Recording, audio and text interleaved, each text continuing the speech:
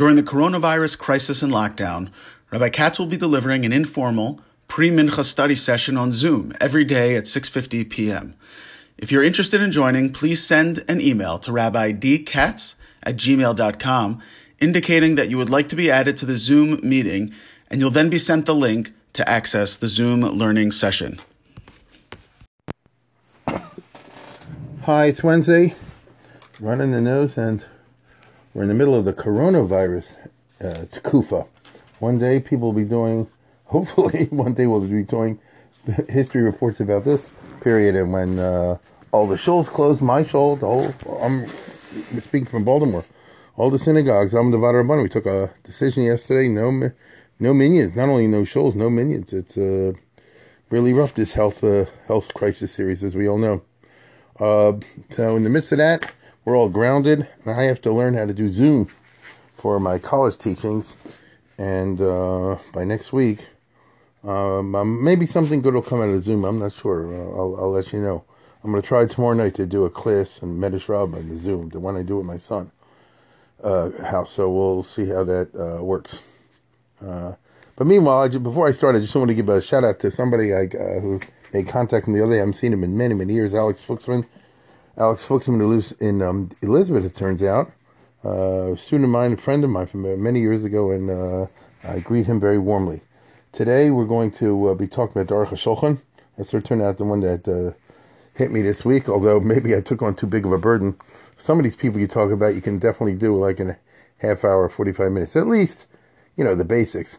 Some of the bigger subjects are Aruch HaShulchan. I thought a few days, beginning of the week, I said, I can do him because, it's not that long. But then the more I thought about it, and maybe I have too much time in my hands because now, as I said, we're all grounded. The shuls aren't open. You can't go to the house, at least in Baltimore. And wherever you are, you shouldn't go to the house either. You know that. The self-quarantining, as they call it.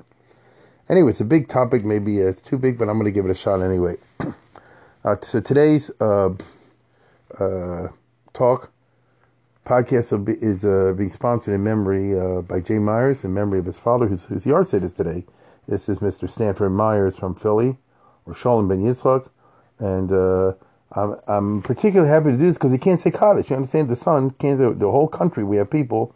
There's a bad mazel that you can't say Kaddish. On the other hand, if the din is that you don't say Kaddish, then that's the way you honor the parents. You understand what I'm saying? Don't have a guilt trip. If in your town, the Rabbanim or the Poskim, wherever it is, say, then this is the time when the shul is shut down, has to be done halachic reasons, then don't be an extra tzaddik and figure a way to make a secret minyan, because you're not doing the neshama any good. There are times when you mekablin aprisha the same mekablin adrisha. Enough for the sermons. So today's for that. I was also approached by Dr. Sharf.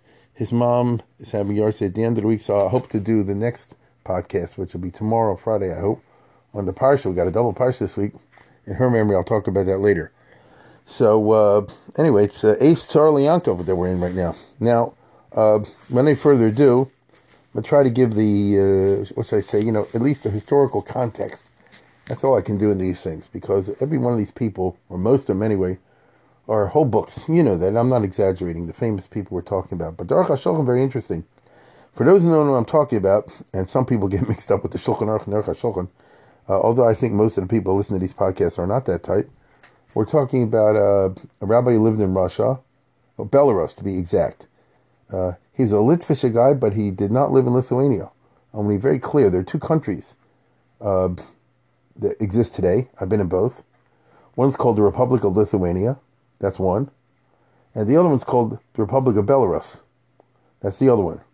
And historically, they used to be kind of joined together in various ways. And I'll tell you the difference. I'm sure I must have mentioned some earlier times. Because Aruch HaShulchan is a classic Belarusian Misnagdish Arav. Lithuania is a place where most of the people did not go Hasidic. Poland is a place where most of the people did go Hasidic. Belarus is a place where it's 50-50. Which is just interesting. It's 50-50 for a whole bunch of reasons that I don't want to give a whole historical disquisition. Since we all have so much time on our hands, maybe sometime I'll give a historical disquisition. But I want to concentrate today on the Aruch HaShulchan.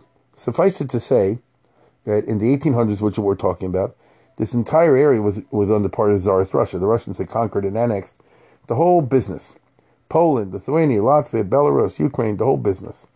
But still, the distinctions are interesting. And speaking very broadly, because that's all you can do in a podcast, I would say that whereas Lithuania was a small Hasidic presence, by contrast, Belarus was the headquarters of Lubavitch, plus others. I think the main one would be Lubavitch with the Hasidic movements, but there were others, as we'll see. And therefore you had very interesting situations which you really did not have so much in Lithuania, in which you had Kehillas. It's very interesting, and I'm talking about the 1800s, in which you could have like two large Kehillas side by side, one Hasidic, let's say one Chabad and one Misnagdim, in the same town. Sometimes they would have, as we shall see, sometimes they would have one Rav or one Beis Din, sometimes they would have two. Sometimes they got along better, sometimes they got along worse. One big this is after the period of Vilna Gaon and the fights were over. I'm not talking about like late 1700s, early 1800s. The Aruch HaShulchan lived from 1829, almost 80 years, to 1909, 1908. So he lived all through the 1800s. Again, to use round numbers, from like 1830 to close to 1910, in those years. Now, that means all through 19th century Tsarist Russia. By this time, the government was so doggone anti-Semitic that the Hasidim and the Misnagdim had to kind of, bury their hatchet and not in each other, because they had to unite many times against the common enemy, which was the Tsar Russia. That's how it went. It's sad that things had to hit that level, but I'm not going to give a syrup speech. Just the way it was. Now, and the Chabad plays a big part in his life, even though he wasn't in the Chabad. Now, the Aruch HaShulchan is just very interesting, because he became, as I think many of you noticed even before I say it, he was a big Rav in Russia. In a very interesting contrast, I would love to do a speech sometimes, but it would have to be a formal talk, compare and contrast. Sometimes you compare and contrast people. So, as I'll probably end up doing before I'm finished talking, a lot of people have written to compare and contrast, for example, the Aruch HaShulchan and the Mishnah Berurah. That's a very well-known theme. But from my perspective, just sitting here in my office, which is what I do when I give these talks or in the car, you could do a very interesting contrast, compare and contrast, the Aruch HaShulchan and Yitzchak Elchanan Inspector. One became the Rav here, and one of them became the Rav here. Matter of fact, both of them, as we'll see, were in rabbis in Novardik. Different periods, of course, and a lot of similarities, a lot of distinct differences. It's just very interesting. Now, one difference would be that Yitzchak Elchanan Inspector, who I spoke about long, long ago, came from a poor family of Hasidic background. The Aruch HaShulchan, Yechiel Michael Epstein, Halevi, came from a rich family of not Hasidic but Misnagdic background, which is just interesting. And you could divide the life of the Aruch HaShulchan, Michael Epstein, into three broad periods, A, B, and C. And that's what I try to do in these talks, give you a little bit of a historical perspective. And they all were in White Russia, in Belarus. And see, he's from Bobroisk. We used to have in Tea Rabbi Bobroisk, which was one of these very, very interesting situations in Belarus. When the Russian army took over, the Russians conquered and annexed this area in the 1700s. When it became firmly under the Tsarist regime, so that means the Russian army set up bases and fortresses and stuff like that everywhere. Or not everywhere, in certain places. That's where the Jews went. Get it? It was an army base. It was a garrison. I'm telling you the way it went. Then that's where your enterprising Jew goes, because that's where you can get a contract. You could do the lumber for the army, horses, food, fodder, munitions, all kinds of stuff. Later, the railroads. This was like, you'd say today, hey, get government contracts. Right? How do Frum Jews prosper? You hear about Frum Jews who prospered in the Tsarist period. Some. Where does that come from? Most of the time, it's through these army bases. So Bobroisk was a famous army base, and therefore there was a small Jewish community at the time. He was born, but it built up and up and up. So it went from like a few hundred to 20,000 eventually, and it's all from that economy. So that means that, as is often the case, like Kovna is the same way, Satmar is the same way. People just don't know this. These are kehillas and communities that really came into formation in the 19th century. They didn't really exist prior to the 1800s. Sometimes they literally didn't exist, and sometimes they existed in very tiny numbers. But the kehillah that they actually really became like a Ir Ve'em B'Yisrael, and Bobroisk was, that happened in the 1800s because of the economy. So something like if in America people had all moved to some new location because it was like a big economy there or something like that. This country have a lot of places like that, but you know what I'm saying. To give you an example, once upon a time, Jews moved, when they came to this country, all these small towns in the south and west. And then they left, because that's not where the economic action was. So they moved to bigger cities. So here's somebody, Chil Michal Epstein, who's born in 1829, it's early in the 19th century relatively, to a rich family, Misnagdim, Talmidei Chachamim. Epstein is like one of the elite families. And, but he's living in a funny town. It's a town which is 50-50. In fact, it's even, it's 50-50. It's half Chabad and half not, half Misnagdim. And the Rav, just a very interesting guy, was Lubavitcher when he was young, was Chabad, Ettinger. I know these names don't mean anything to you. There were these very interesting characters in the late 1700s, early 1800s. There was a number of them that they were friends with the Vilna Gaon, and they're also friends with the Baal HaTanya. Right? Isn't that interesting? Even though the two protagonists necessarily get along, or at least the Vilna Gaon certainly didn't get along with the Baal HaTanya, but there were types. Menashe Elia is one of them. Yeshua Zeitlin is one of them. And there are a number of them. And I think his name was Rabbi Mordechai Ettinger.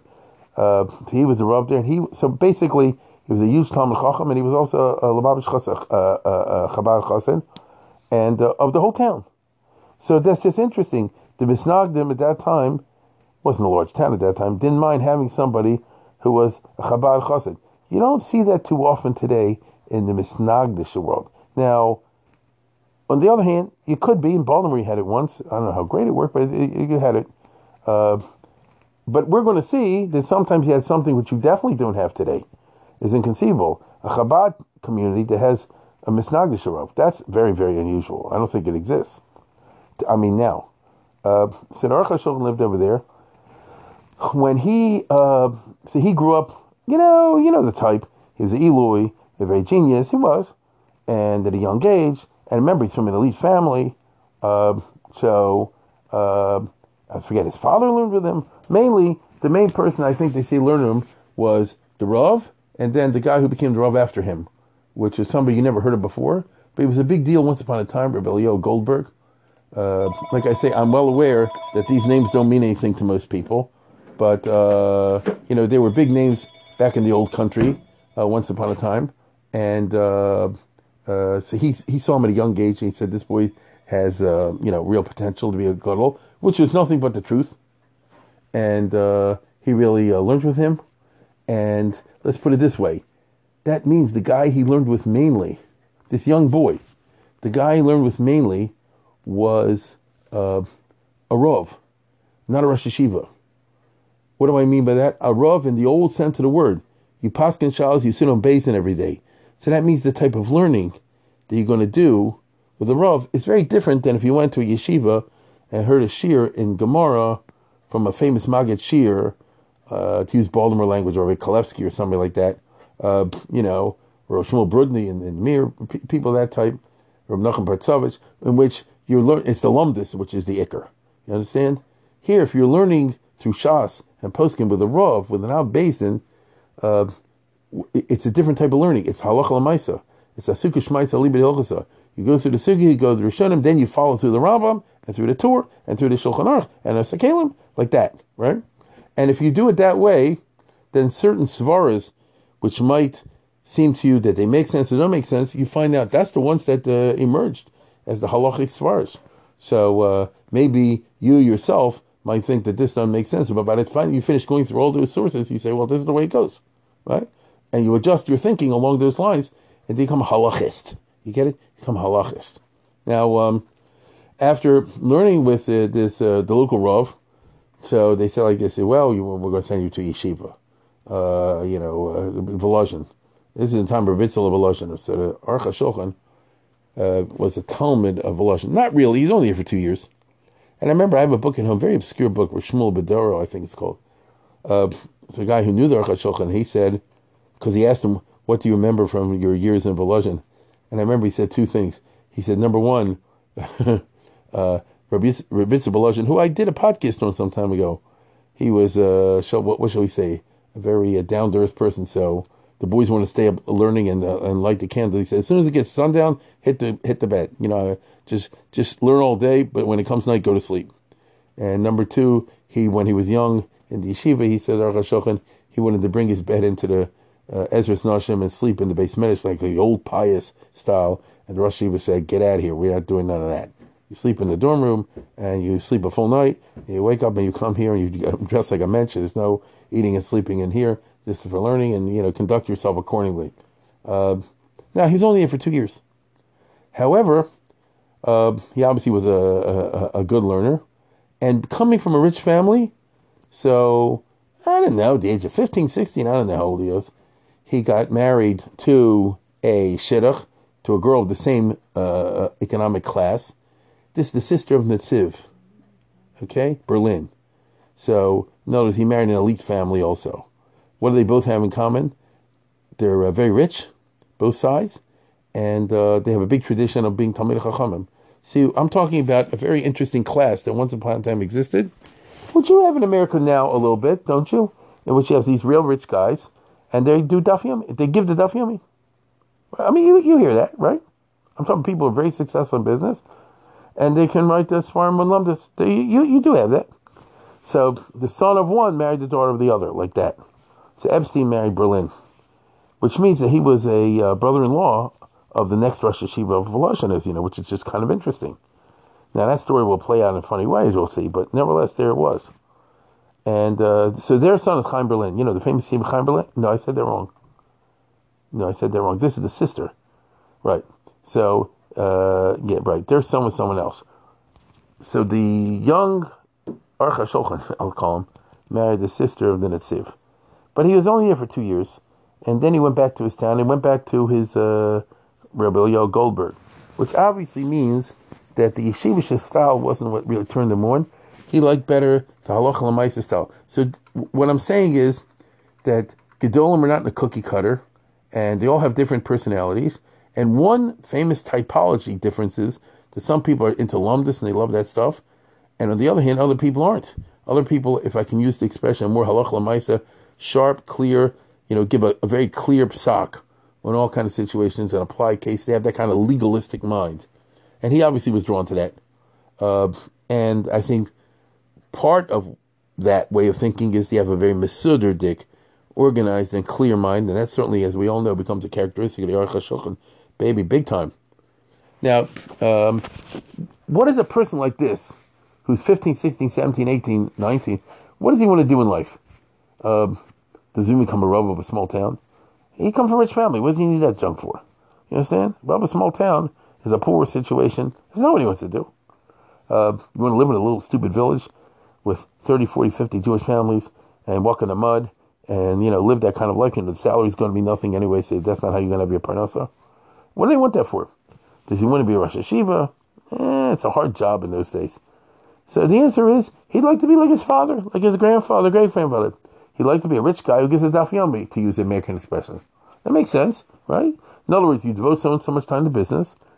But on the other hand, you make your money, no question about it. But on the other hand, the ikar part of the day, or, you put the rest of the time into learning just for becoming a Talmid Chacham, without any kind of careeristic thing whatsoever. That's what his father did. That's what his father-in-law did. That's what others did. I think that was like the highest class, except for the big Rabbanim. So if you want to know that society, what's the pyramid? At the top are what you call the Gedolim. But under them are these, rich Balabatim, Talmid Chachamim. And under them come the Class B rabbis, which are the usual, in the small towns, villages, and that sort of thing. That's, how it went. Now, to tell you the truth, that can be your ambition, but you have to have a head for business. He clearly didn't have a business because he had no training in that. All of his years, the type of boy I've been talking about, didn't sit with the father and see how he runs the business. The boy I'm talking about had a natural natiyah for learning. Obviously, the parents are very frum, so they want to encourage that. And so they ruined him. He became a guy who's mainly for learning. And so the famous story is that his wife came from a similar mercantile background. And the wife said, I can run a store and you can sit and learn. Classic old Ashkenaz style. And it was okay. And there's a famous story. I don't know if it's true or not. I think I've told it, but it's a very cute story, which brings out a certain type. And the story is that when he was young, like I say, he was a late teenager, something like that, 20 years old at the most. He didn't even know where the store was. She ran the store. He spent all day long at Beis Medrash, or the shul where they learned. That's how he did in the old days. And one time they said, the government sending the inspector, and formally you, not your wife, run the store, so you have to be in the store, for the government inspector. And so he said, okay, if I have to, I have to. And he went walking up and down Main Street out of town, and people said, what are you looking for? He said, I'm looking for my store. Ich such the crumb. Ich such the crumb. I didn't even know where his store was. So, like I said before, this is not exactly what you call a head for business. Well, that ain't working out, okay? That ain't working out. So what that means is that instead he had to find, shall I say, other types of activities to do. Now, I don't think that family had a problem with money, as I said before. So what did he do? Well, started giving, this is a typology of the old country. What you do is like this. There was a local yeshiva there, and the rabbi had a beis din, and so he gave classes in the yeshiva, a small yeshiva. And this is, in Bobroisk. And again, I tell you again, the town was growing all the time. Money was there. This is exactly when they started making the railroads also. The Jews really got in on that, as well as provisioning the garrison. So the Lubavitch made money, and the Litvaks made money. And, so there's what part knows for me. You can make a little bit of a living from giving classes in the yeshiva. And the Rav took him as a dayan. And so, consequently, what shall I say? He could have had a life like that, in which he would have been, I don't know, what would have happened? He would have probably stayed in that kind of situation. Maybe he would have become the rabbi after the Rav died, but I don't even think so, because they don't take local boys. You know how it goes. And so, meanwhile, the wife's business went bust, and they went bankrupt, which is very common in the boom and bust cycles of those 19th century era, pure capitalism.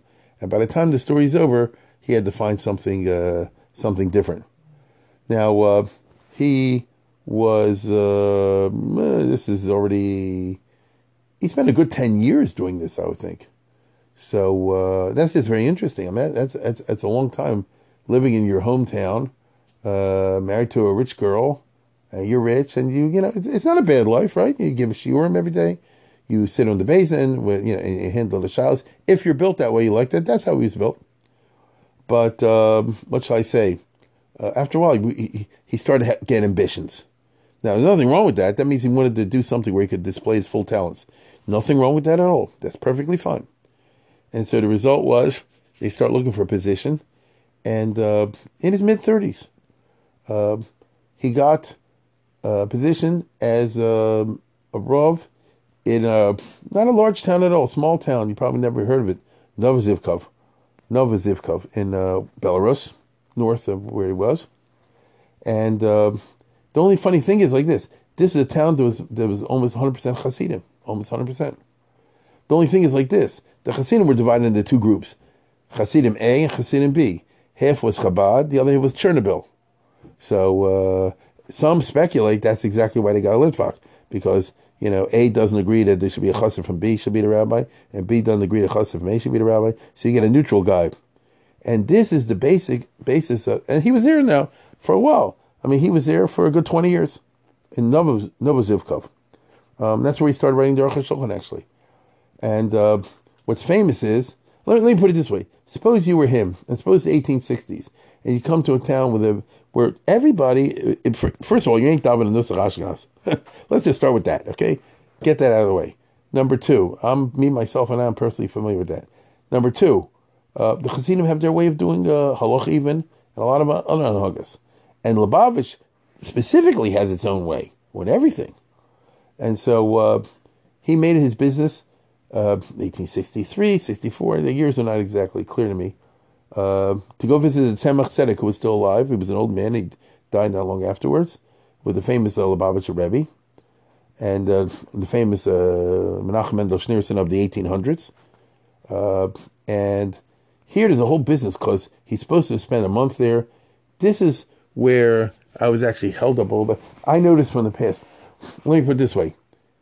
The son of the Aruch HaShulchan, got it? The son of the Aruch HaShulchan is the Torah Tamima. Some of you may know that, some of you not. So the father was Yechiel Michal Epstein, the son was a Baruch Mordechai Epstein, is that his name? Binyamin Epstein, whatever his name is. The Torah Tamima.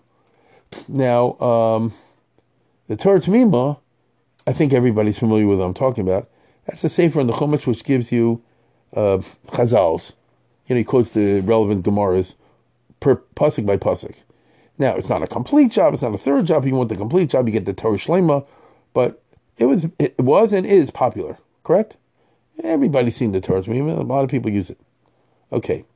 So the Torah Tamima, this son of the Aruch HaShulchan, also wrote this autobiography of a very weird nature with a couple, 4 fat volumes called Makar Baruch. Again, maybe you've seen it, maybe you haven't seen it. It's kind of well known. He wrote it in the 1920s, I think, in the 30s maybe. So this Torah Tamima was killed by the Nazis, meaning he was in Pinsk. That's what it was. He's one of the 6 million. Okay. Now, the Torah Tamima is a book which has always been notorious for inaccuracies. A lot of say he made up, he didn't make up, he heard this, he writes it. It's like that. There's a certain genre. The question is always not whether there are inaccuracies in it. The question is this particular story inaccurate or is it accurate? In other words, how much?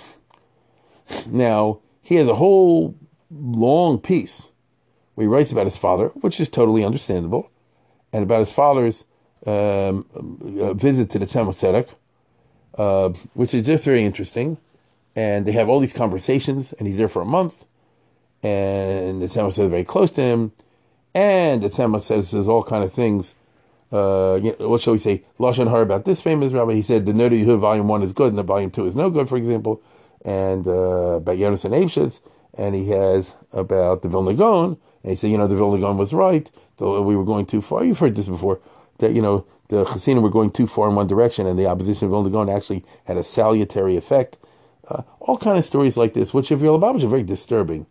So, are these made-up stories? Or to be perfectly accurate, because I have to be a little bit accurate in these podcasts, not very accurate, are these stories 100% made up? Are they 90% true and 10% made up? Are they 95% true and 5% made up? Are they 5% true and 95% made up? You see, you talk like that.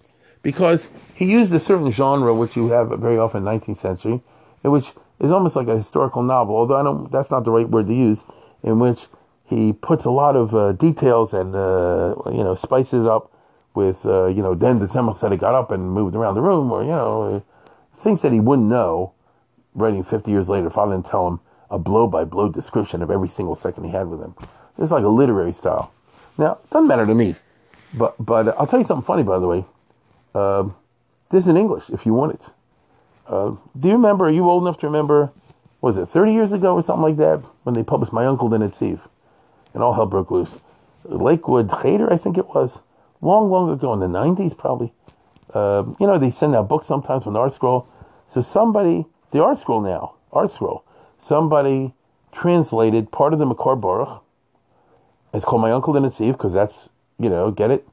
The Torah to me, the son, he would be a nephew of the Netziv, the person writing the story.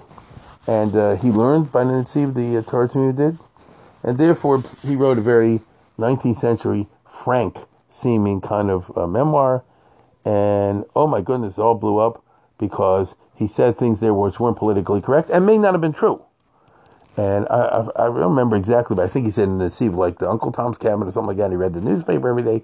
Things that by our standards are scandals, but by the Lakewood Cheder standards were scandals. Plus, it was known beforehand. You can't trust everything in the Torah Tamima. I didn't say it's not true. Sometimes they are true. That's the funny part. I remember Rabbi Ruderman many years ago that he wasn't impressed with the Makar Baruch being historically accurate. But again, we come back to the question of whether all of it's true or not true. Anyway, and Lakewood pulled it back, and it's called My Uncle the Netziv. And what not many people are aware of is that there was a follow-up a couple years later. I remember seeing this decades ago. That it was published by Targum Press. I don't know when.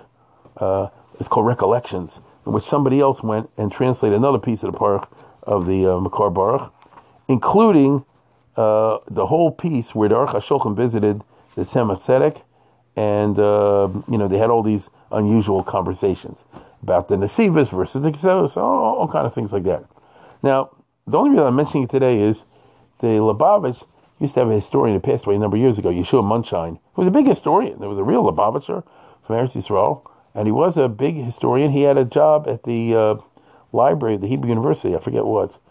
And he knew that. But he was a super Lubavitcher. He said himself, he said, I'm not objective. I don't claim to be objective.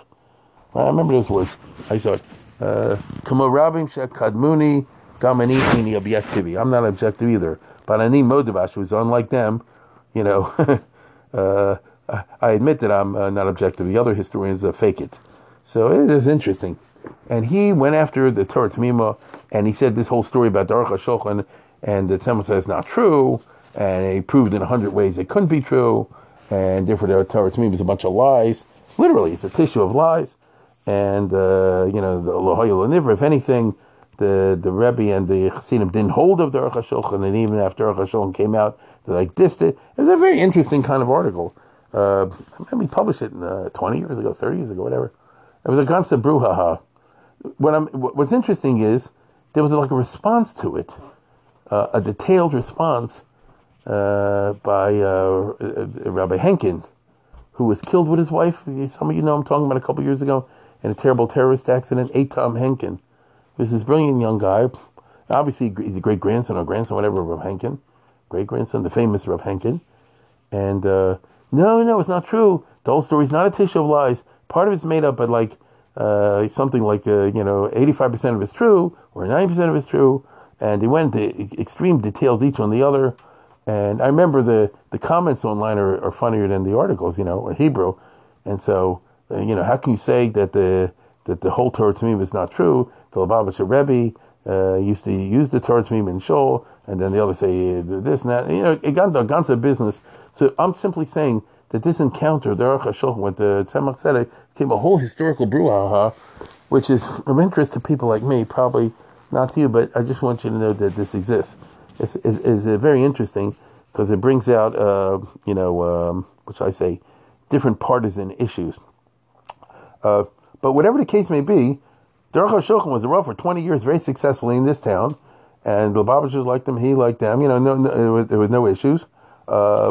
And if anything, he had to, as I understand it, he had to make peace between the two different Hasidic groups. One was the disciples of the Chernobyl, and the other one was the disciples of Lubavitch. And welcome to White Russia. I tell you, it's very different than Poland, and very different Lithuania. In Poland, B'yol Hasidim, nothing to talk about. In Lithuania is usually Misnagim, nothing to talk about. In Belarus, you always have these very, very interesting combinations and situations. So there he was for 20 years in Novozhivkov. So that means that the guy's,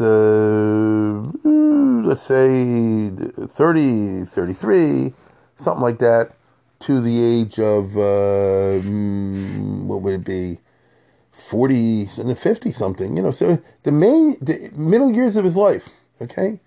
Like, let's say roughly speaking, it's like the age of 33 to the age of 53. He's robbing this small town, Novozhivkov. And what does he do? He's not giving shiurim like an yeshiva. There's really yeshiva over there. He's a Rav. What is a Rav? A Rav is what you make of it. It's what you make of it. But he likes being in Beis Din. And he likes, dealing with halachic shilas. And he likes mastering the poskim.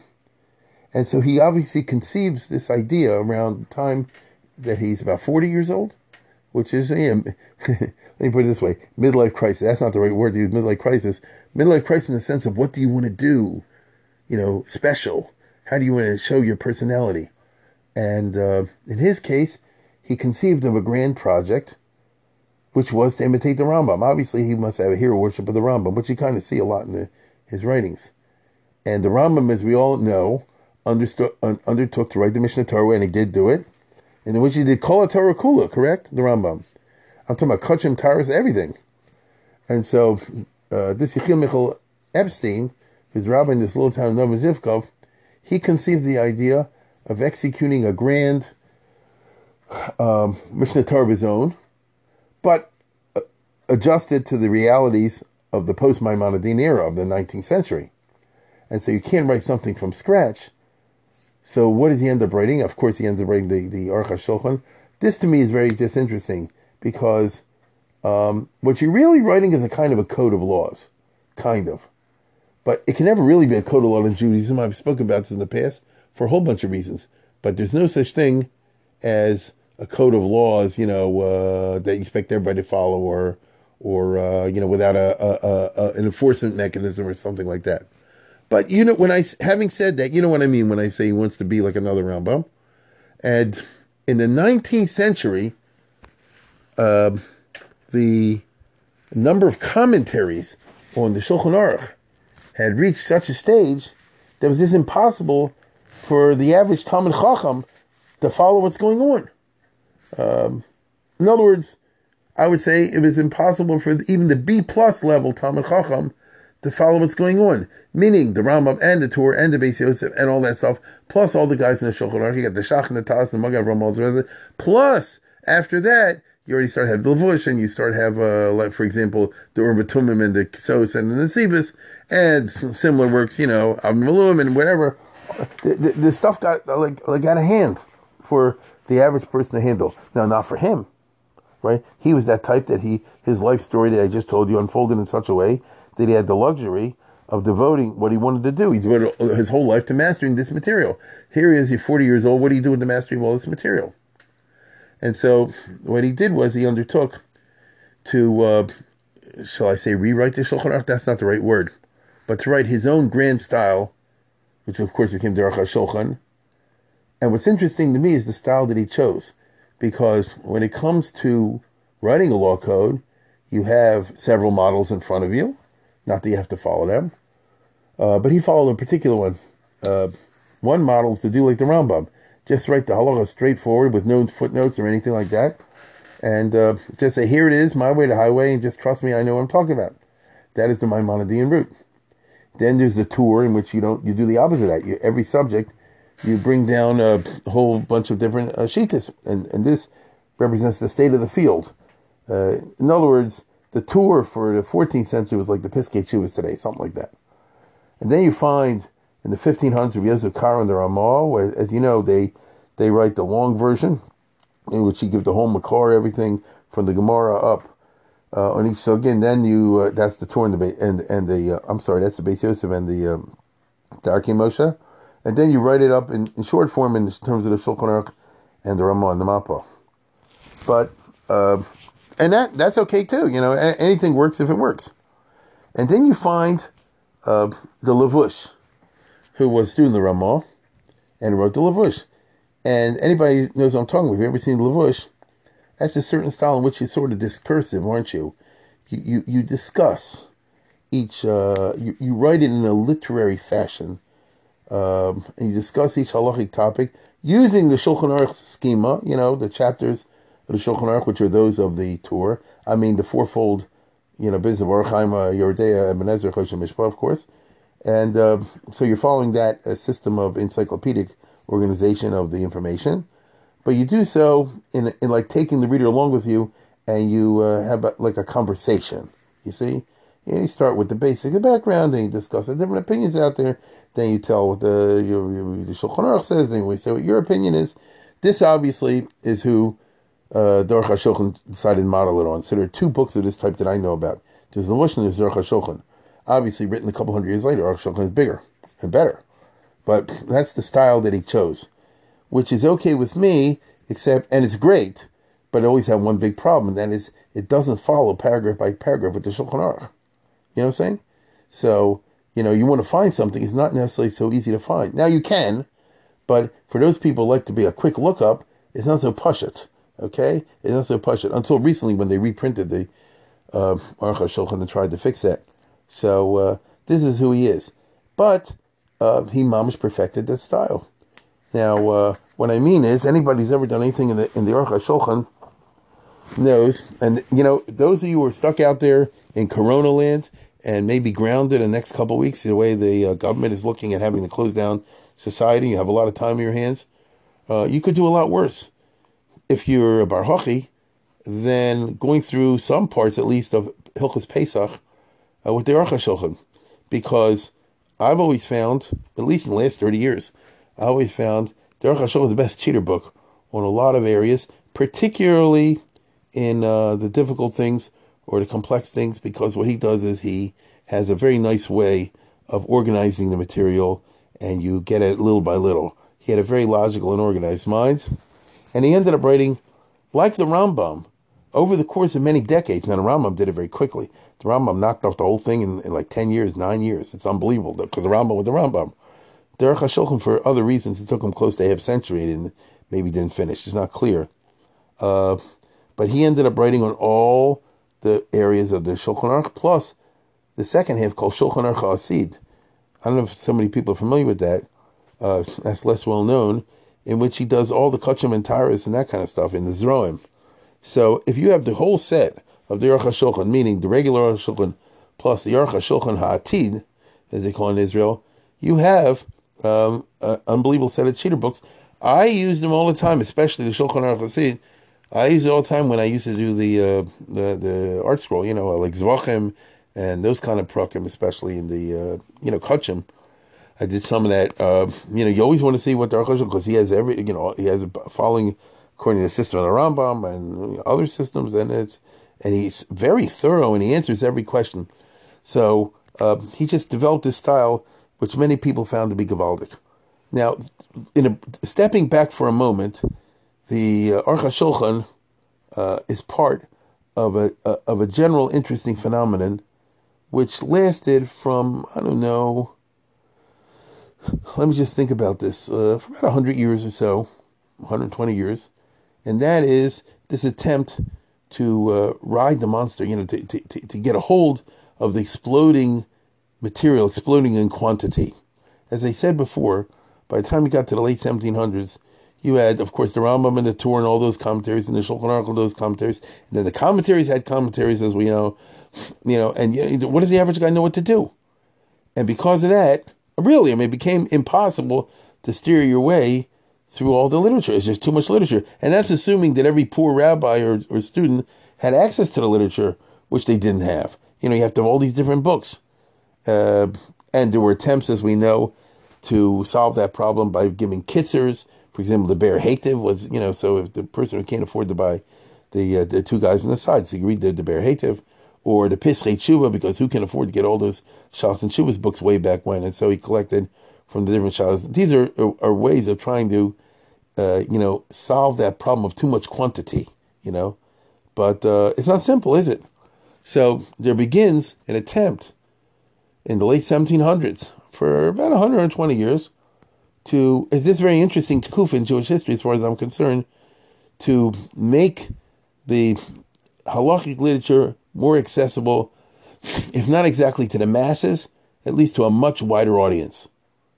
And it starts with the Shulchan Aruch Harav, with the Lubavitch. Then you get the Chai Yonim, the Chachmas Yonim. And then you get, let's see, the Aruch HaShulchan and the Mishnah Berurah. And I forgot, the Kitzer Shulchan Aruch. These are all from one tekufa, you know what I mean? And what are they all involving in? They're trying to make the wide material accessible in a literary way and in a kitzer way and an organized way to, it's different audiences, but basically the audience is, the Talmud Chacham person, but Talmud Chacham to some level, not that you master all of halachic literature, because to master all that can be a lifetime enterprise, especially in those days. They didn't have a computer, they didn't have Encyclopedia Talmudis. All the cheater books didn't exist. So they created the cheater books, if I can use that terminology. So the Aruch HaShulchan fits exactly in that genre. After the period of the Aruch HaShulchan Mishnah Berurah, has anybody done that in the last 100 years? Now we're in 2020. Since 1920. I know you got the Kaf HaChaim, a few things like that. Not really. Maybe Avad Yosef. That's the only one that occurs to me. And I don't know his stuff so well in that particular, in his law codes. To some degree, it's like that. It was just interesting. So all these classic works came out of the same genre and the same area of Europe. They all came out of Lithuania, White Russia, and the Kitzer Shulchan Aruch from Oberland. So all these famous halacha books, the Aruch HaShulchan, the Chai Yonim, the Shulchan Aruch Harav, the Aruch HaShulchan, the Mishnah Berurah, they all come from Lithuania, White Russia. It's just interesting, As a matter of fact, if you want to be very I'm just sitting here. The Lubavitch is from White Russia. The Aruch HaShulchan is from White Russia. The Chavetz Chaim lived in White Russia. Isn't that interesting? All these people coming from the same area. The Chai Yonim lived in Vilnius. That's a little bit different. Anyway, you get my point. And that means they lived a very Jewish life, and the Hamon Am you saw was getting a lot of stuff wrong. The Chayyim writes it this way all the time. And so it's a desire to clarify, which is the best thing in the world. And so the result is that he devoted years to this. Now, he had the money. By the time he was in the Rav business, I guess the money must have run out by the time he's 40 years old. And it's well known that what he started to do, let me put it this way, his grandson, is that his grandson or nephew? His grandson, that's right, was a Bar Ilan University, Meir Berlin, who wrote from Volozhin Biz Yerushalayim, a very famous 2-volume Yiddish autobiography. And he has a whole chapter about his grandfather, Aruch HaShulchan, because he lived with him for a while. And he already knew him when he was in Navardik, I'll talk about a little bit later. And what he did was he said, listen, he sat in the basement all day long. He did his own learning in the middle of the night. You know, that style, the old days. He probably I assume he went to bed. I'm assuming this. He went to bed probably 7 o'clock, 8 o'clock, something like that. He probably woke up at 12, 1 o'clock in the morning. This is what he did. Then from 1 to daybreak, you have quiet time. So he did his own learning and he used to write shalos and chubas to everybody because he had a famous reputation. And he's writing up his chidushim and his ideas for his magnum opus. And then during the daytime, he sat all day long with the Beis Din. He liked to do that with a couple day on him, and people came in and out and in. And while he was in the Beis Din, he did two things at once. In other words, he's listening to people, present the cases. The person I'm talking about, Chil Epstein, by the time he was 40 years old, and certainly after in his life, he died when he was about 80, he's been through all these shilas. You've heard the cases before, and you're a super expert in what to apply. It didn't take him very long to issue a psak. So, the guy knows Chosh Mishpah Cold, Evanescent Cold, you know what I'm saying? And so, the cases don't last too long. What do you say? What do you say? What do you say? What do you say? Get out of here, come back in 5 minutes, here's the psak, and we'll write it up. That's who he was. And in between, you also write up stuff in the Aruch HaShulchan, and there's no question in my mind that this is the reason why the first thing he published was Chosh Mishpah, because he's running a Beis Din and he hears these cases of Chosh Mishpah all the time. I mean, every day, Toin and Nitan, things like that. And he was totally cold in them. And so he's starting in 1870. He didn't publish the first volume till like 14 years later, but that had to do, I think, with money. I read somewhere, I forget where, that he had made money, and plus, in order to get anything published, he lived in Russia. This is Belarus. This is not Poland. This is directly under the Tsarist regime. Since he came from a rich family, he had a secular education, believe it or not. When I say secular education, notice by the standards of the time, he knew stuff that's going on in the world, geography, politics, things like that, which is very interesting. You wouldn't think so. And he knew Russian language. That's almost unique among the Gedolim. Rabbi Yitzchak Elchanan couldn't speak Russian, for example. Most of the big Rabbanim couldn't speak Russian. He talked Yiddish, even though they lived in Russia. But since he came from a business family, they dealt with the Russian government and the army and the provisioners, so he was taught Russian from childhood. And this was a big plus to being a Rav in a town, because that meant you could deal with the authorities. And he was a very successful Rav as a rabbi is concerned. He was, as I say before, in this town, Nova Zivka for 20 years. And then in 1883, so how old was he? 53 years old, 54 years old, for the rest of his life. So for another 25 years, he was Rav in Navardik. You've all heard of Navardik. So he was Rav in Navardik when the Navardik movement started there. That means he was the Ab Beis Din, you understand, in Navardik. And the same thing, he ran the Beis Din all day long and did the same thing they did before. His style was set. One of the reasons they took him there, not the only reason, was he knows Russian.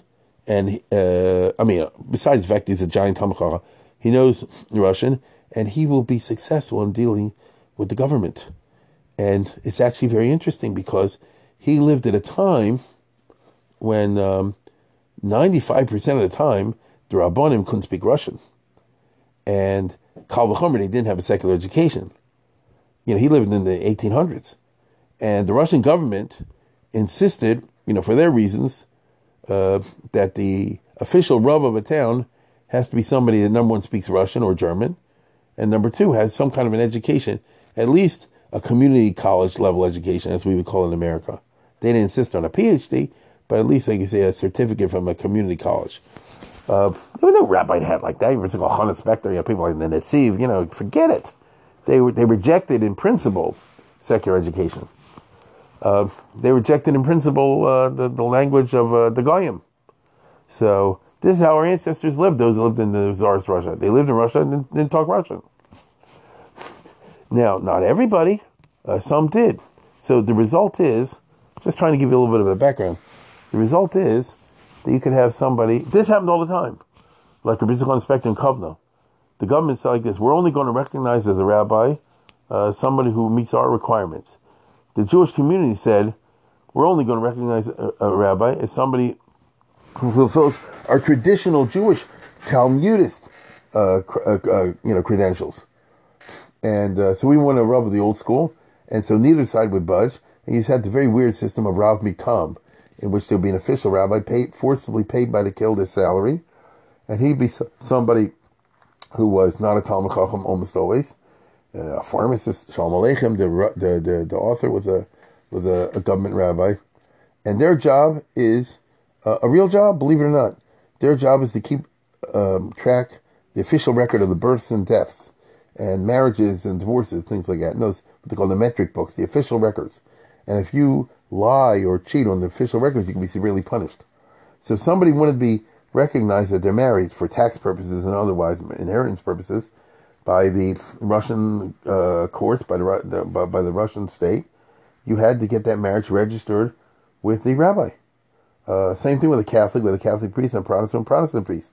That was the rules in Tsarist Russia. So if you get Chuppah Kedishim from a Rav and it's not mentored into the official metric books, you're not married. And if you get a get from a Rav and you're not, officially mentored into the books, as far as the Russian government is concerned, you're still married to the first guy. So they were like gatekeepers. You could not avoid dealing with them. You had to go through these Rav Mitams. That's just the way it went. And it was a Chil Hashem because the Rabbonim Mitam were not from, they're Mechal Shabbos, they trade from this and that very often. The official rabbi was an official rabbi, but the official rabbi looked like a pitiful figure because the Russians didn't hold from him because he can't speak Russian and he doesn't know anything that's going on in the world. If he was super from, he's a Botland, he doesn't even know, what's a city 50 miles away. That guy. You had to live in an alternative universe in order to have respect for your own Rav. Now, once in a while, like Derech HaShulchan, you actually got a person with a Rav who did know Russian. He actually had what you and I would call secular yedias, but he didn't have a formal education. He didn't go to high school. He didn't go to elementary school. He certainly didn't go to a community college. You understand? So, keep that in mind. But on the other hand, although officially he didn't match the criteria, but Lamaisa he did.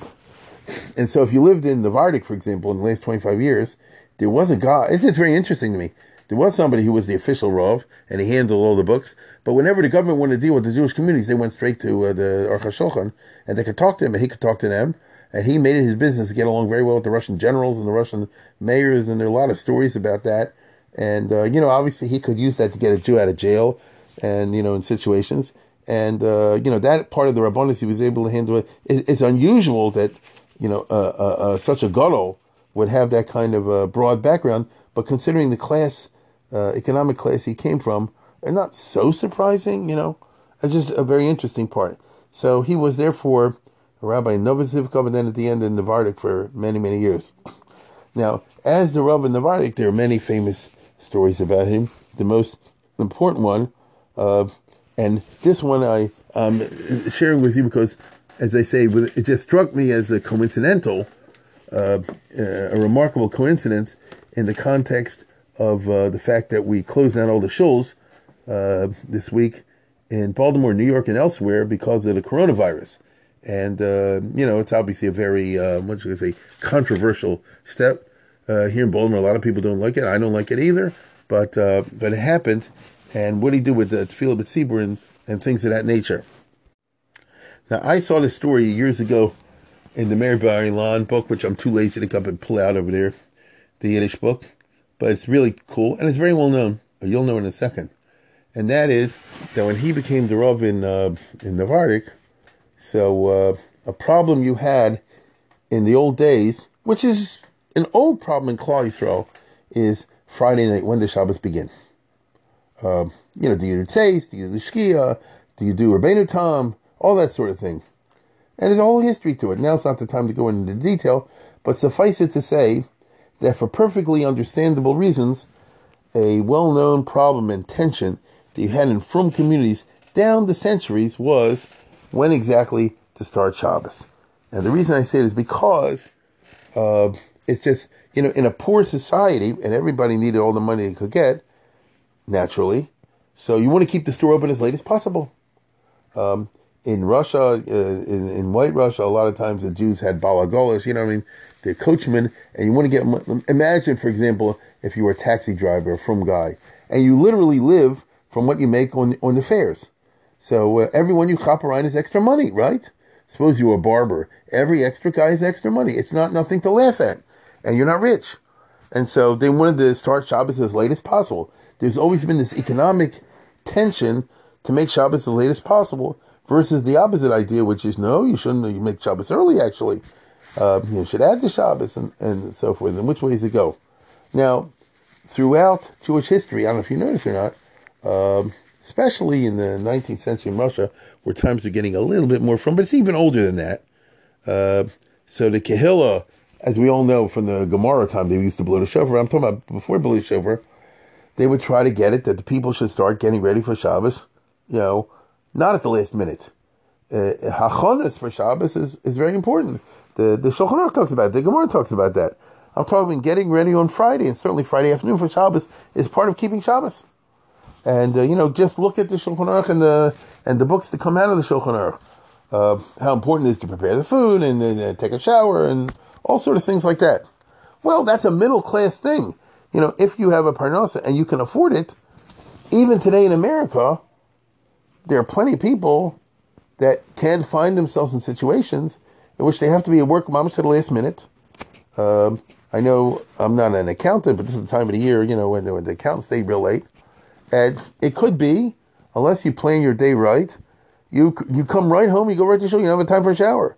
So maybe you have to organize that and take a shower early in the morning. I'm just using a shower as an example. Or shave, or this, or that. In other words, your economic situation might be one in which you simply do not have the luxury to do the kind of things that they talk about in the Gemara. We say, he would wake up and would go and cut the wood and, cook the food and all this thing. And Rabbi Yosef did this or this one did that. That's all nice in theory, and it is nice in theory, right? It's all part of being Mechabed Shabbos, which is a very, very big deal. But not everybody finds himself with the economic situation they're able to do it. I'm simply telling you that the lower classes, the lower economic classes, always had this issue in Europe, and usually it was a game. You'd run around and tell everybody, close the store. They say any minute, but it's already time Shabbos, and then close the store. Let me turn this off for a second. Hi, I had to switch to a different, not tape or whatever you call this one here, because we're running out of time. I said I was afraid I would go over, but anyway, it's a Karuni, or it doesn't matter. I told you before, too big of a topic. I was saying, I think, that there used to be a tension between the fact you're supposed to close, start Shabbos at this time, and everybody staying too late.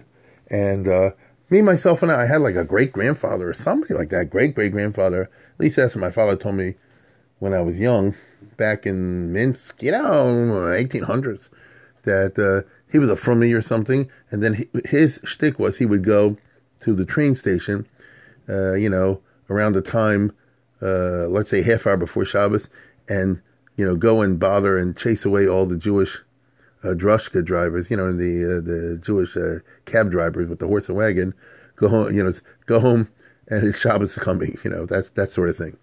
Now, which is very common. This is the way it went. And they talk in the postgame, about in some place they used to actually start Shabbos on Friday night, 72 minutes, and I'm hungry. It is what it is. So the famous story that's told, the Aruch HaShulchan is, that when he came to the Varagin, he didn't want to have that happen. And he wasn't going to have that happen, but he saw they're doing it. And so he simply said, we're starting Shabbos, as we would say today, like an hour before, Shkia or something like that. That's right, an hour before Shkia, whatever. And this way, the idea is even if people are late, by the time they get and actually make Shabbos, it'll actually be in time for Shabbos. You get what I'm saying, right? You're starting very early, the official Shabbos, even those who are a little bit late, well, at least by the time they start Shabbos, it'll actually be, not into Shabbos. And the famous Maisa goes that, and I see it over here that they bring it in they quote it, although they don't quote the source, because this is Oz V'Hadar. I have in front of me the Aruch HaShulchan and the Charedim, and the story is really from the autobiography of Meir Bar-Ilan, who was the head of the founder of the Mizrahi movement. I didn't want anybody to know that. But nevertheless, he said, he came to Shul and he said, we're starting Shabbos early. The Balabatim said, no, you're not. He said, yes, we are. No, you're not. And I mean the Pum, the Parnosim and Hagim and all Manhigim, all the big shots said, we're not doing it. He said, yes, we are.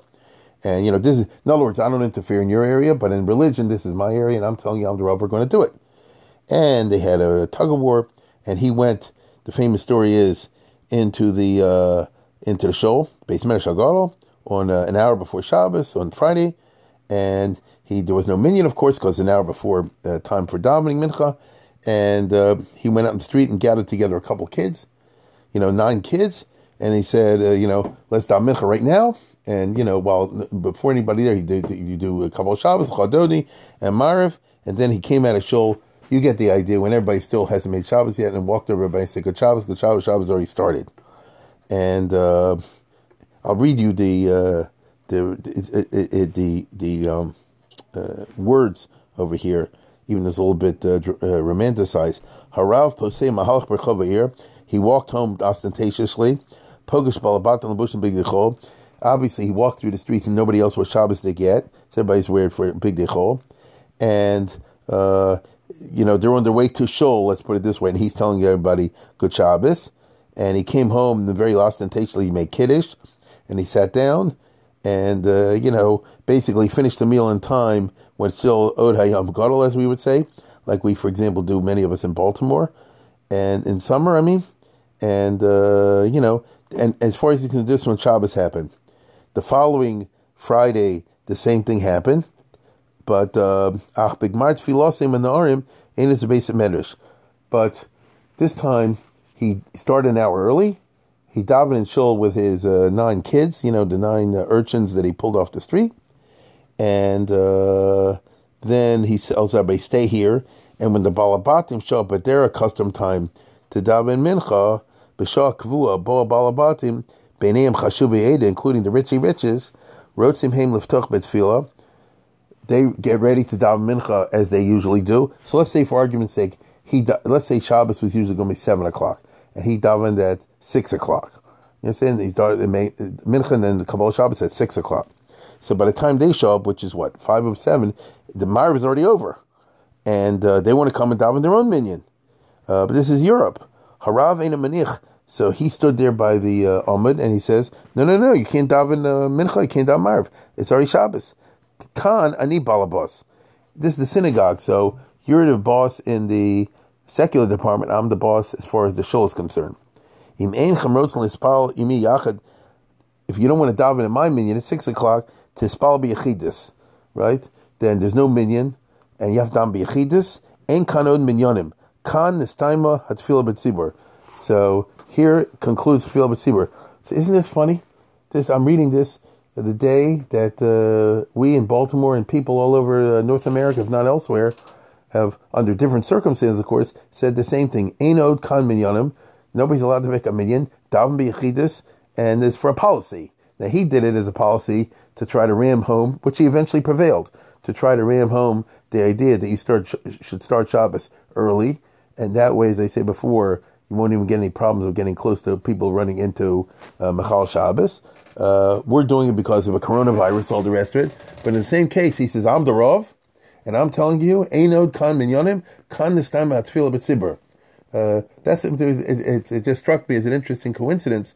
And what's very famous is that it became known that in Novardik, oh boy, they daven Shabbos Meshuggah early.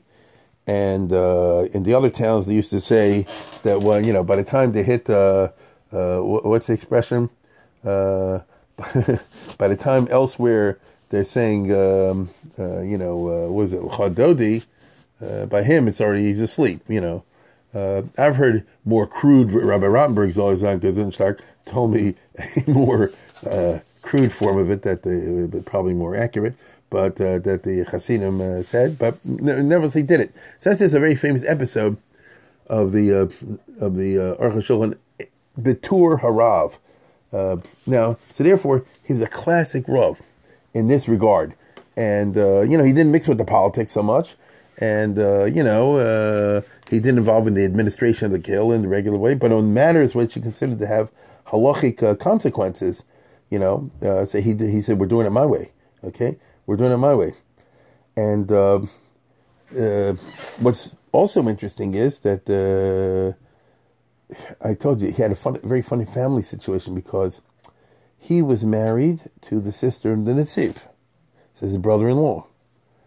And I think, let me remember how this goes.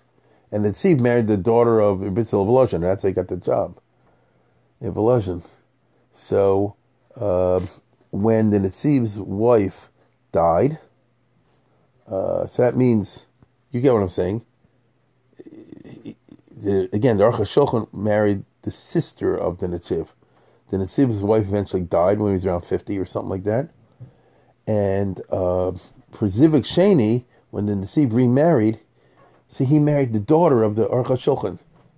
So that's weird. That means he married his his niece, literally. He married his sister's daughter, who was 20. So first of all, it's an age difference. And second of all, it's a funny relationship. He married his daughter. So she really married my uncle, the Netziv, literally, Now, the Torah Tamima, Baruch Halevi Epstein, that's his name, Baruch Halevi, he was a student in Volozhin at that time, and he made the shidduch. At least that's what they say. That's what he writes. But it was all in the family, literally. So the Netziv married his sister's daughter. So the Aruch HaShulchan was the brother-in-law of the Netziv, and then the father-in-law of the Netziv. Isn't that weird? Now, it was a weird story because his daughter, the Aruch HaShulchan's daughter, I have to remember how this goes, got married when she was like 18 to this guy who also was from a rich class. The Netziv also came from a rich family, from rich class. They combined Torah Gedul and Makam Echad, rich and learned. And she married this guy, and he was supposed to follow the same kind of career, to be a rich businessman, but also mainly a big Talmid Chacham. And if I remember the story correctly, because they don't like to talk about this, her husband, this is going to be funny what I'm telling you, her husband turned out that he wasn't so much for learning, he was more for business. He was a frum guy, but he wasn't, he didn't put in 12 hours of learning a day, he only put in 2, that kind of thing.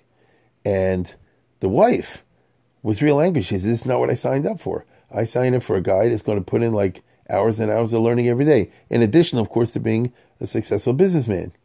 And, they're 18, 19 years old. She obviously very idealistic. This is not what she had in mind. And she wanted to get divorced. And he wouldn't give her a get. A young couple. This is before the internet. And it was a whole scandal. And when he wouldn't give her a get, she ran away and hid with goyim or peasants or some crazy story like that. In which case it really became a scandal, so much so that he gave her a get. And so here you have a 19, 20-year-old girl who came back, and it's Aruch HaShulchan, him and his daughter. Why did she divorce her husband? Because he wasn't learning enough. You know what I'm saying? This is before Beis Yaakov existed. And her brother then made a shidduch with her, with the 50-year-old uncle. So she's 20, he's 50, and she became the wife, the second wife, of the Volozhin Rosh Hashiva of the Netziv, and they were married, I think, for 15 years, something like that, maybe a little more, 15, 20 years, and they were very happily married. She didn't mind the age difference, apparently. She was a great beauty, they say. And so it's a movie. This is a miniseries. And she and she liked running the yeshiva's administrative side. You get what I'm saying? So she's the mother of Bar Ilan. That's from the second wife, and her son, who was like 13 when the father died, or something like that, 13 or 14. So that's just very interesting. It's mamash a family drama, and she was very happy and successful in helping the Netziv. She liked to do this, be head of yeshiva, 400 guys, the best yeshiva in the world, and she helped them with the money and the chayvus and the administrative things like that. And, so Netziv had two sons, Chaim Berlin, and then this one, Meir Berlin. But they're like 20, 30 years apart, however long they are. They're quite different. So the Aruch HaShulchan had this, funny kind of family situation, which is just, I always say, it's kind of interesting. But he's very different than the Netziv. How so? The Netziv lived to be a Rosh Hashiva. Now, he also was the Rav of the Volozhin. He was both. But his main Hano in life was running the yeshiva. The Aruch HaShulchan, by contrast, was a Rav, and Ab Beis Din. As far as I'm aware, he never tried to build a yeshiva over there, although he obviously could have. He never tried to set up to be a Maggid Shir and Lumdus and all that kind of stuff, although he could have. He certainly had the head for it, obviously. That's not what the type he was. He was the type that loved not the Lumdus, but the B'sak Halacha. What does the Gemara say? What do the Rishonim say? What's the final din? What do the Achronim say on the final din? Sometimes you machriya to in final din. For example, the Urim Tumim says this, and the Kso says this. How do you paskin in Lamaisa, and so on and so forth. And therefore, for the last 40 years of his life, he was putting out all the time pamphlets of what you and I call the Aruch HaShulchan. Because since he lived under the Russian government, so first of all, is trouble finding money to pay for the publication, and that's what he says. And number two, everything had to go through censorship. I told you before, he was very familiar with the Russian language and the Russian government, the Russian situation, and he knew how you have to dance in order to survive under the Tsarist regime. He was successful as a Rav partly because he was very careful never to do anything to upset the authorities, and as a result, they gave him room to do his thing.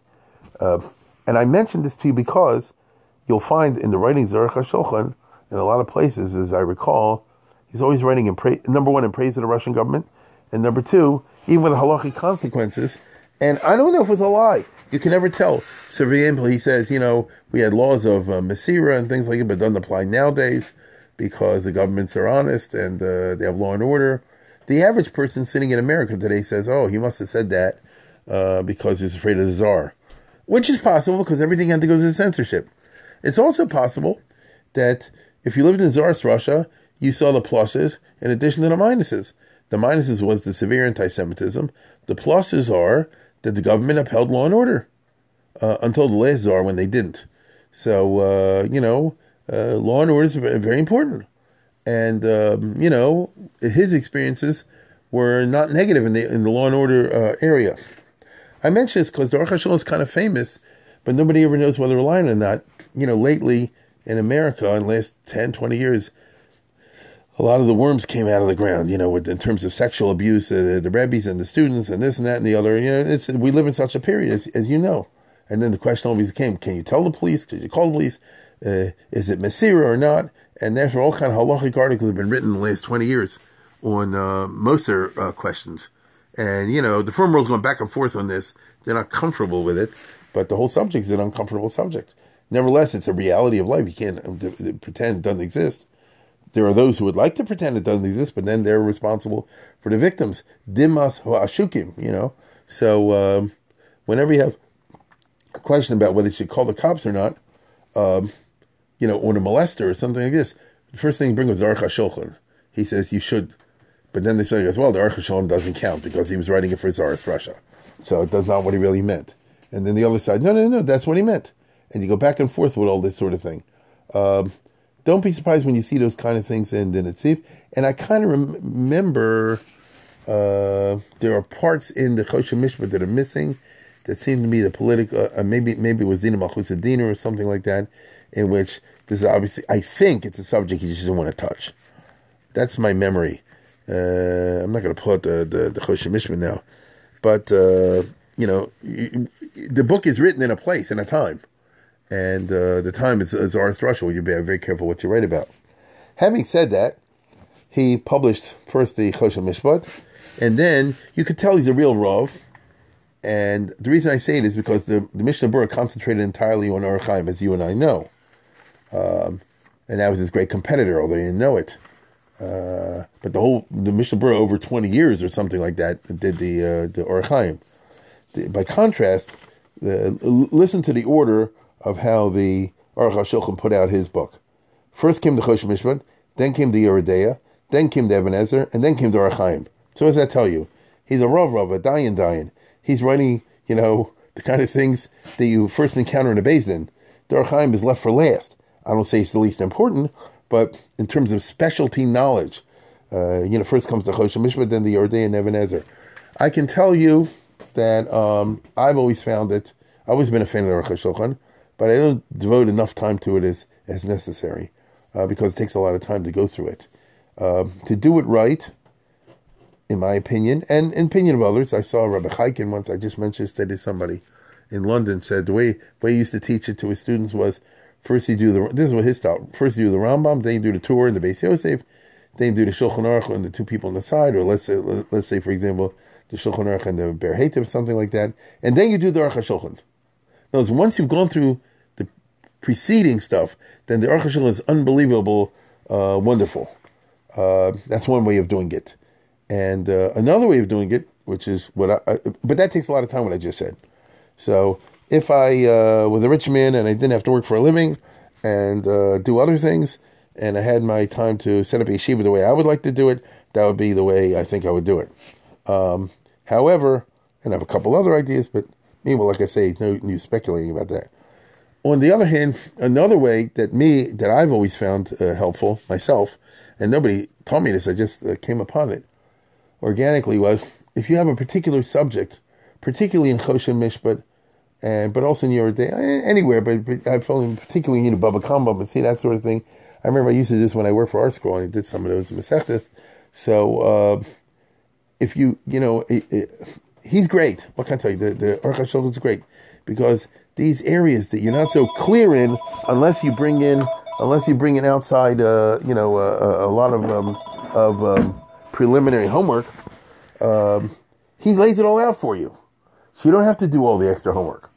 That's what I'm trying to say. So you do any kind of business, with Migu or Rove or I don't know, Adis or Kiyam Shtaris, all kind of things like that.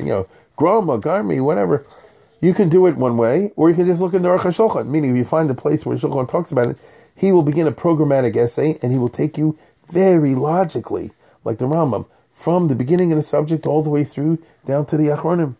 Down to the Exos and so forth. And that is one way of doing it. So I've always considered, this is just me, I've always considered like the Aruch HaShulchan a fantastic cheater book in that regard. And he's so logical and very organized. He always starts with the Rambam. If you look at the very beginning of the Orach Chaim, which is the last, he tells you his plan. And he lays out, and it has a very interesting history of the Torah Shabbat Peh, in his style of telling it over, and then he tells you how he proceeds, which is true. He'll tell you the Rambam and then the other Mefarshim one and so forth. But in any area, so I'm just thinking now, we live at this week that I'm speaking about today, as we all know, is the coronavirus, so the big word is Zoom. Every rabbi, every Rav, is going to have to go and hold sessions with the Balabatim and with students through the Zoom, because you can't go and get close to people because of the virus. We're all being quarantined to one degree or another. So everything's going online, and either the podcast or the Zoom. With the Zoom, I have to learn how the technology is. And it looks, I'm speaking to you on March 18th of 2020. So I don't know what it's going to look like in a few days or a week or two, but it looks at this moment like the government's going to get more and more stark on this quarantine business, in which case people be grounded. I don't know what's going to happen to the economy, but it looks like everybody's going to be grounded. I mean, they're stuck in the house. In which case, because I was thinking about the Aruch HaShulchan today, I'm thinking maybe with the people, my shoulder, my students or whatever, to do some online, with the Zoom. Maybe we'll do some parts of the Aruch HaShulchan on Pesachim, because that's a perfect example of what I'm talking about. Pesach is upon us. Hilchos Pesach is a whole department by itself, right? Between the Hechsher Kalim and the Chametz and the Teruvas Chametz and, all kind of other things like that. And, it's a very complicated set of halachas. They're interesting, but complicated halacha. Say if you're a Baki in Pesachim and the Rishonim and Achronim, fine. But another way of doing it is you go through the Aruch HaShulchan, at least in selected parts. That's just something that's going through my mind today. And if we do maybe Tov Mem Beis or Tov Mem Zayin, something like that, it'll be very, very interesting, because I would say he is the king. This is my opinion. He's the king of non-superficial pashtas. And that's not easy, right?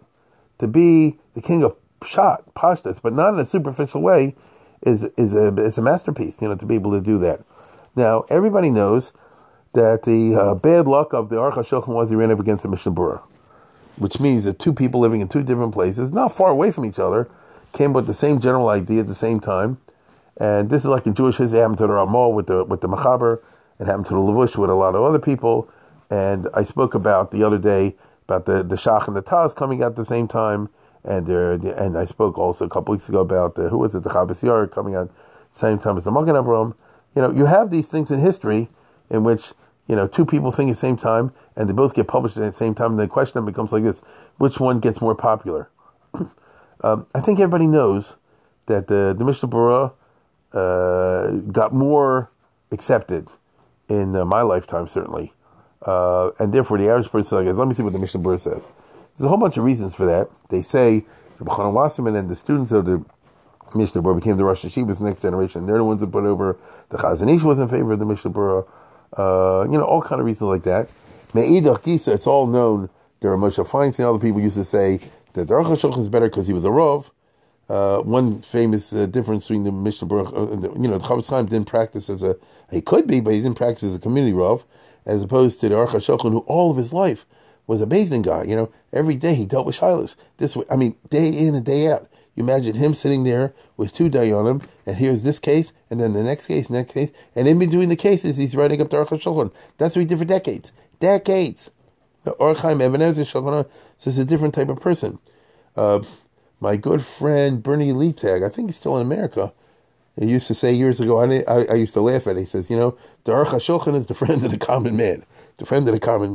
And, I thought it's just a shtick. But I have to tell you, being in the Rabbanis business now for so many years, it's kind of true. A lot of times we need a kula. I'm talking about halachic kula. The Aruch HaShulchan will be there when the Mishnah Berurah will not be there. Now, that doesn't mean that the Aruch HaShulchan is always mekel and the other one is machmir. It's not always true. There are more than a few times, that I found that the Aruch HaShulchan is the one who's machmir. I just had in my shul the other day, I don't mind mentioning Lashon Tov as opposed to Lashon Hara, a newly engaged couple, that David Kramer's daughter, Elisheva, just came with the chassan. His name is Avi Fader, I think it is. Mazel Tov to them. And he introduced himself to me. He said he listened to the podcast too. And I mentioned I was going to do the Aruch HaShulchan, and he said, why you guy? He said, was it Rabbi Sablovsky or something like that?